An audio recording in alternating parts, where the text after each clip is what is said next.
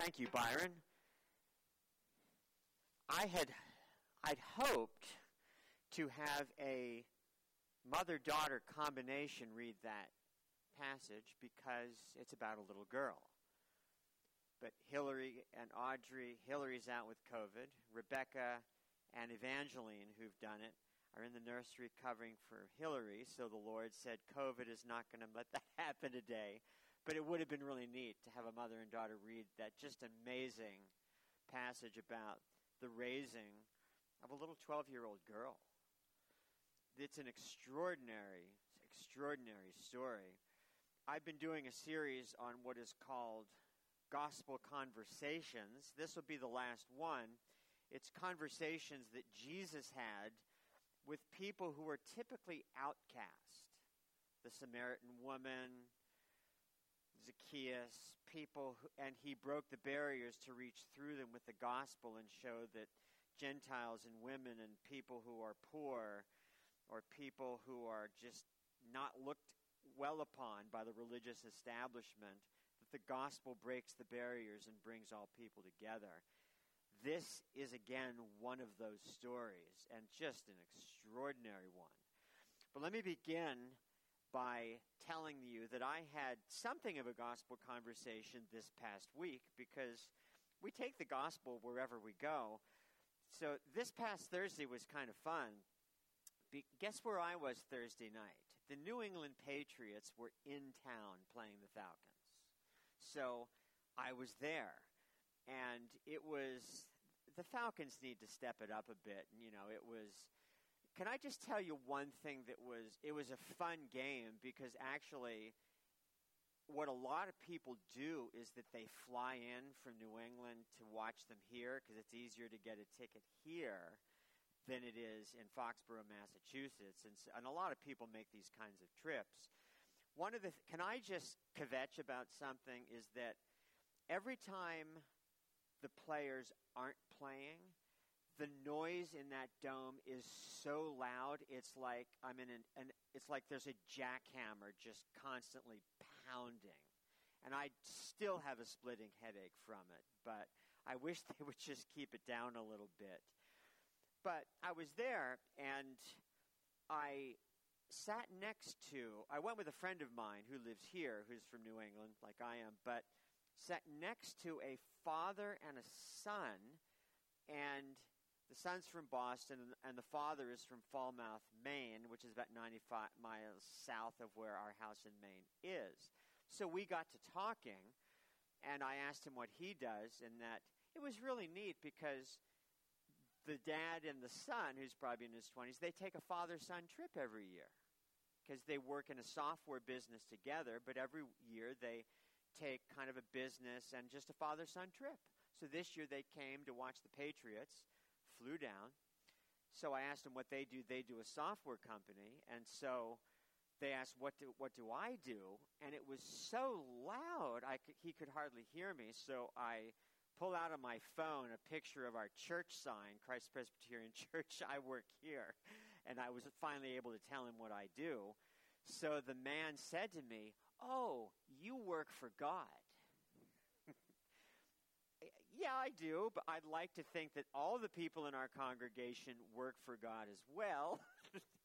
And so we got to talking, and I said, I'm here at this Presbyterian church, and they happen to be Roman Catholic, a lot of Roman Catholics in New England, of course.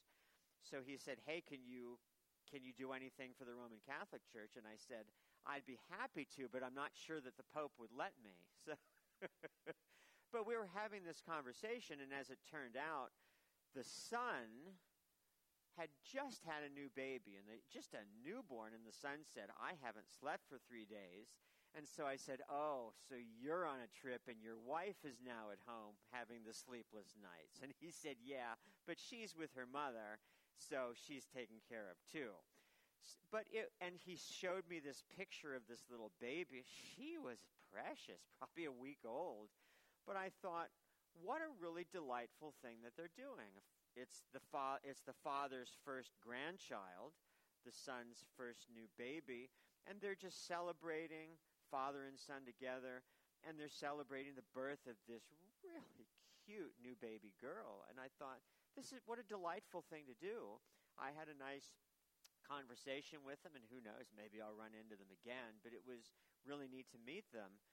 But it showed me that this is one of the joys of life: family, a new baby, a young married, just the joy and the delight that brings. And many of us have experienced that, because I have a wife and 3 kids, and I still remember it was like yesterday they were just newborn, and how did they grow up so fast? But it's just a delightful part of life. But on the other hand, we know that we live in a sinful world that has brought the curse into every aspect of life, right? We're alienated from God. We have a sinful nature that's been redeemed in Christ. But the curse of the fall affects everything. It affects our bodies, and it particularly affects sexuality, childbearing, and one of the delightful parts of life also deals with the curse as well. And that is what is going on here as Jesus, with the life-giving gospel, is restoring and giving life and hope to 2 women who have lost all hope.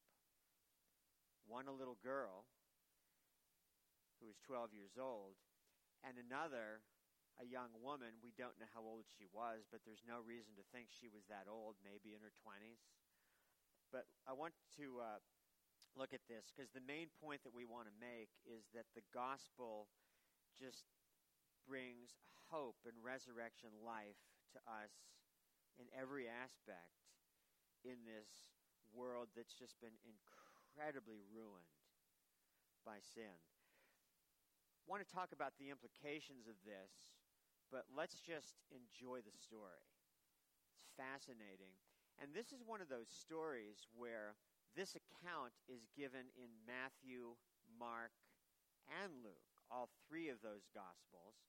The one in Mark is much longer. The stories don't contradict each other. There's just more detail in Mark, so that's why I chose to look at that one. Jesus is doing his ministry, and it says, when Jesus had crossed over the lake, one of the synagogue leaders comes to him in a panic, named Jairus. Now, the synagogue was an important institution in the Jewish life. It was like their local church. You had the temple where the sacrifices had to be sacrificed, but every local community had a synagogue, just like Jewish people do now. There was a leader, there was teaching, there was worship. But the synagogue leader that's a pretty important religious position. He was kind of like the pastor or leader, I guess, of that local synagogue. So in that culture, a Jewish culture, a very, very important position. Well, he comes to Jesus in a panic, and he says, my little daughter is dying. We don't know what she had, but she had some kind of disease, and they knew she was dying. Please put your hands on her so that she might live. And it's really interesting. We need to put ourselves back in that culture, because now, of course, we have all kinds of medicine and technology, and you have ultrasounds and x-rays, and if a little girl is dying, you'd rush her to the ER or the hospital, and they would be able to find out what it is, hopefully diagnose it, and there would be a cure. Remember, back then, they didn't have they had doctors, but they didn't have the medical resources that we have today. So infant mortality was high, and one of the tragic things is, and I don't know the statistics on it, but the death rate was much higher, and just one of the tragic things they faced was the loss of young children, because they just didn't know how to cure them, because there would have been cancer and disease and just all kinds of things then, just as it is now. So they know she's dying. She's probably at home on her bed, and he comes to Jesus in a panic. We know you can heal. Please come and lay your hands on her and heal her. You're the only one who can help us. Because remember, Jesus had been healing people already, so they knew what Jesus could do. And so while they're involved, and just imagine the panic that this man would be in. His daughter's dying. Oh, no. And so while this conversation is going on, and there's quite a bit of hubbub, there's two stories sandwiched together. Another woman comes up, probably an older woman. Again, we don't know how old she is, but maybe in her 20s. No reason to think she's that old. And she had heard about Jesus too, and so she needs healing herself, and so she came along and is trying to get at Jesus too while he's in the middle of this other thing. And it says this: she had been subject to bleeding for 12 years. She'd spent a great deal of care under many doctors and had spent all she had, yet instead of getting better, she grew worse. So here's a woman who's subject to bleeding, and basically what this is, what the text makes clear, is that it's a vaginal bleeding. It's a menstrual issue where there's a continuous bleeding from that part of her body that had been going on for 12 years. And I looked up, what could this be? It could be polyps or fibroids or endometriosis, something like that. And it says she'd went to doctors, spent everything she had. They couldn't cure it. Now you'd have an ultrasound, you'd have an MRI, and in many cases they would probably be able to take care of it today. But back then, they just didn't have the medical resources. So it was, every woman has the monthly menstrual flow, but this was just a continuous bleeding for 12 years. And so, but the thing that I want you to see, and I want to give you some background on this, because this wasn't just a bleed, which would probably weaken her and, it'd be a pain to deal with. But I want to take you back for what this meant if a woman had this in that culture. And you have to go back to Leviticus 15, where it talks about this kind of thing. And it's interesting, I won't go into the whole thing, but if you read Leviticus 15, there are Old Testament ceremonial laws which kind of symbolized our sinfulness and the curse that rests on the fall. So, for instance, when a woman gave birth to a child, she was unclean for 7 days, had to offer a sacrifice. When a woman had her monthly menstrual flow, she was unclean for 7 days and then would offer a sacrifice. And I want you to know this is not demeaning to you as a woman, but it's simply saying this is kind of a symbolic way of the Lord showing people that there is a curse that's fallen on all of us. It affects our bodies. It affects women in particular ways. And so a sacrifice needed to be offered. But what I want you to hear what this meant. A woman who had this kind of continuous bleeding, it would mean she would be constantly in a state of uncleanness in that culture. And what that would mean is she would be something of an outcast. The other thing it would mean is she wouldn't be able to marry anyone. She probably couldn't have children. And so, in a sense, she was an outcast. No man was going to marry her. A man couldn't marry her. It meant she couldn't have children. And so you can see the situation she's in. It isn't just a bleed, which was hard enough to deal with, but in a sense it put her outside the community, and she wouldn't be able to enter in to the life of sexuality and having children and getting married. It was imagine yourself as maybe a 25-year-old woman, and your future was never get married, can't have children, I'm always going to be outside. It's just a horrific thing that she was dealing with. she'd spent everything she had to try to get it healed, and they just didn't know how to do it. Today we probably would be able to figure it out. But so you can see the dilemma she's in. And she obviously knew she wasn't worthy because she was an outcast to come up and face Jesus face to face. So you see what she does? She has such faith. She says, if I can just push my way through the crowd and just touch the hem of his garment, that will heal me. Maybe he won't even know I did it because I'm not worthy to be in his presence. And so she comes up to him and touches his cloak, and she's healed. But you can't fool Jesus, can you? He obviously knows she did it, and it says he realized that the power had gone out, and he says, "Who touched me?" Now, when we were going to the Patriots game, have you ever been on the MARTA train when it's just packed with like 1,000 people in one car? 50 people are touching me. I don't know who touched me. But there's this huge crowd. People are jostling all over. The woman imperceptibly touches him. She's healed. And so Jesus says, "Who touched me?" And the disciples say, what are you talking about? Who touched me? There's all kinds of people. Look at all these people crowding around you. How do we know? Could have been any one of several people. But he keeps looking around because he wants to speak to the woman. And she's healed. And listen to these extraordinary words. "Daughter, your faith has healed you. Go in peace and be freed from your suffering." Now, given her situation, would anyone have called her daughter?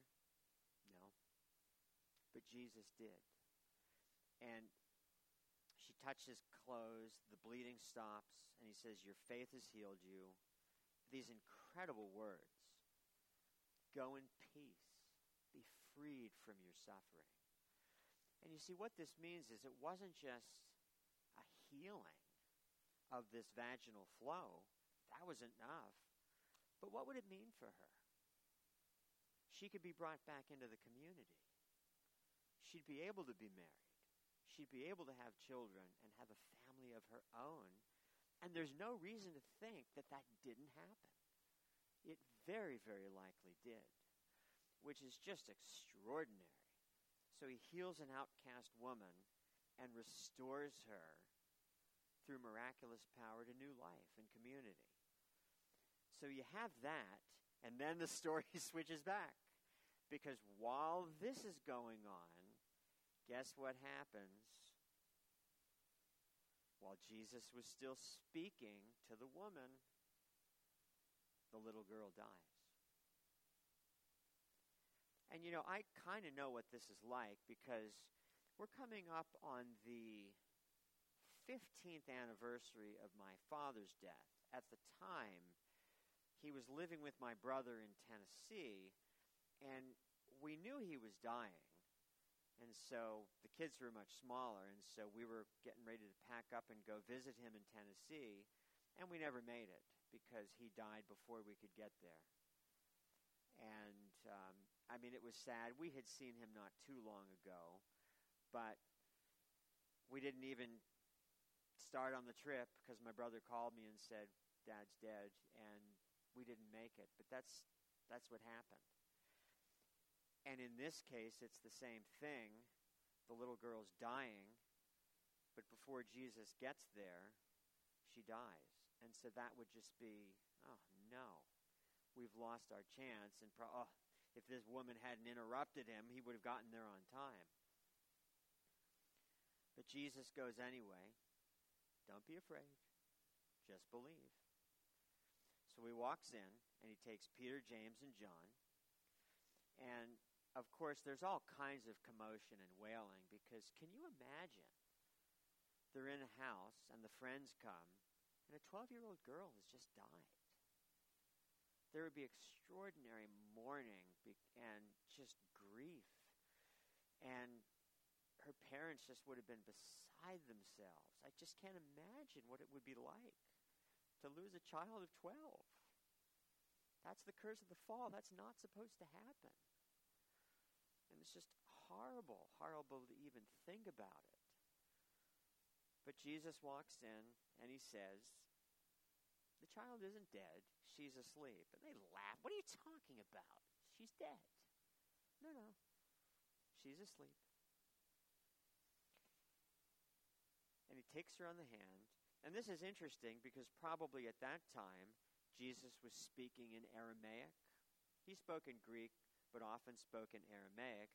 Talitha kum, which means, little girl, get up. And they're thinking, duh, she's dead. Why are you telling someone to get up when she's dead? And this is kind of funny because you know what it's like when you're trying to get a child up, they're sleeping and they're sleeping really hard. It's like Katie, my wife, she sleeps harder than anyone I know. And sometimes I have to walk in and wake her up and it's like, get up, time to get up, time to get up. And you yell because it takes a while. And they're thinking, you're nuts. She's not alive. She's not asleep. She's dead. But he's being wonderfully ironic because, of course, in the New Testament, the idea of falling asleep when you die is kind of a metaphor because it means someone who's fallen asleep is going to wake up again. You sleep, you get up in the morning, and that is a metaphor for the resurrection. When we die, we go immediately to be with Jesus in spirit. Our bodies may go into the ground, but Paul speaks of them as sleeping because they're going to wake up and rise again. And this anticipates that. She's not dead, she's asleep. And then she gets up, she walks around, and Jesus, being very practical, says, give her something to eat. She's going to be hungry after all this. Just put yourself in that extraordinary situation if you can. Little girl dies. Jesus raises her. And you wonder, how much of this did she remember in terms of dying and being raised again? Give her something to eat. She walks around. And this 12-year-old girl was restored to her parents. And they probably would see her grow up, marry, have a family of her own. In a sense, both women were raised from the dead in some ways. This little girl raised from the dead literally.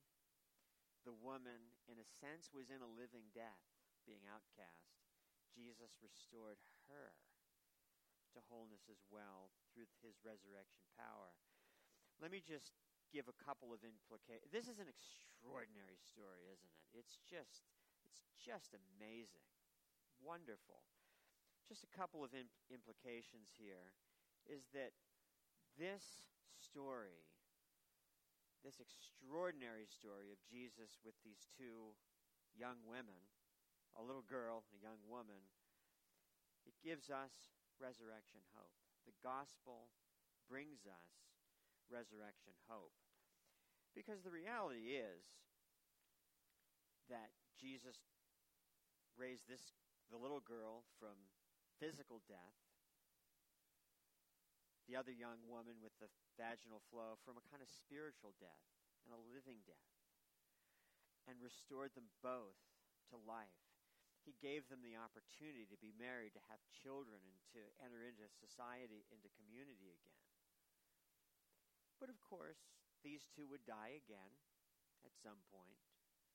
And this anticipates the fact that all of us, as healthy as we might be, even though we're in Christ, our bodies will die. You know, I just hit 60 years old, and I'm so blessed to be in good health, but I'm starting to feel it. I've got issues of getting older just like you do. And it makes you think, I'm on the back end of my life, and you don't live forever. But my hope is that, of course, when I die, I immediately go to be with Jesus. But the hope, but eternal life isn't just being some disembodied spirit up in a cloud somewhere.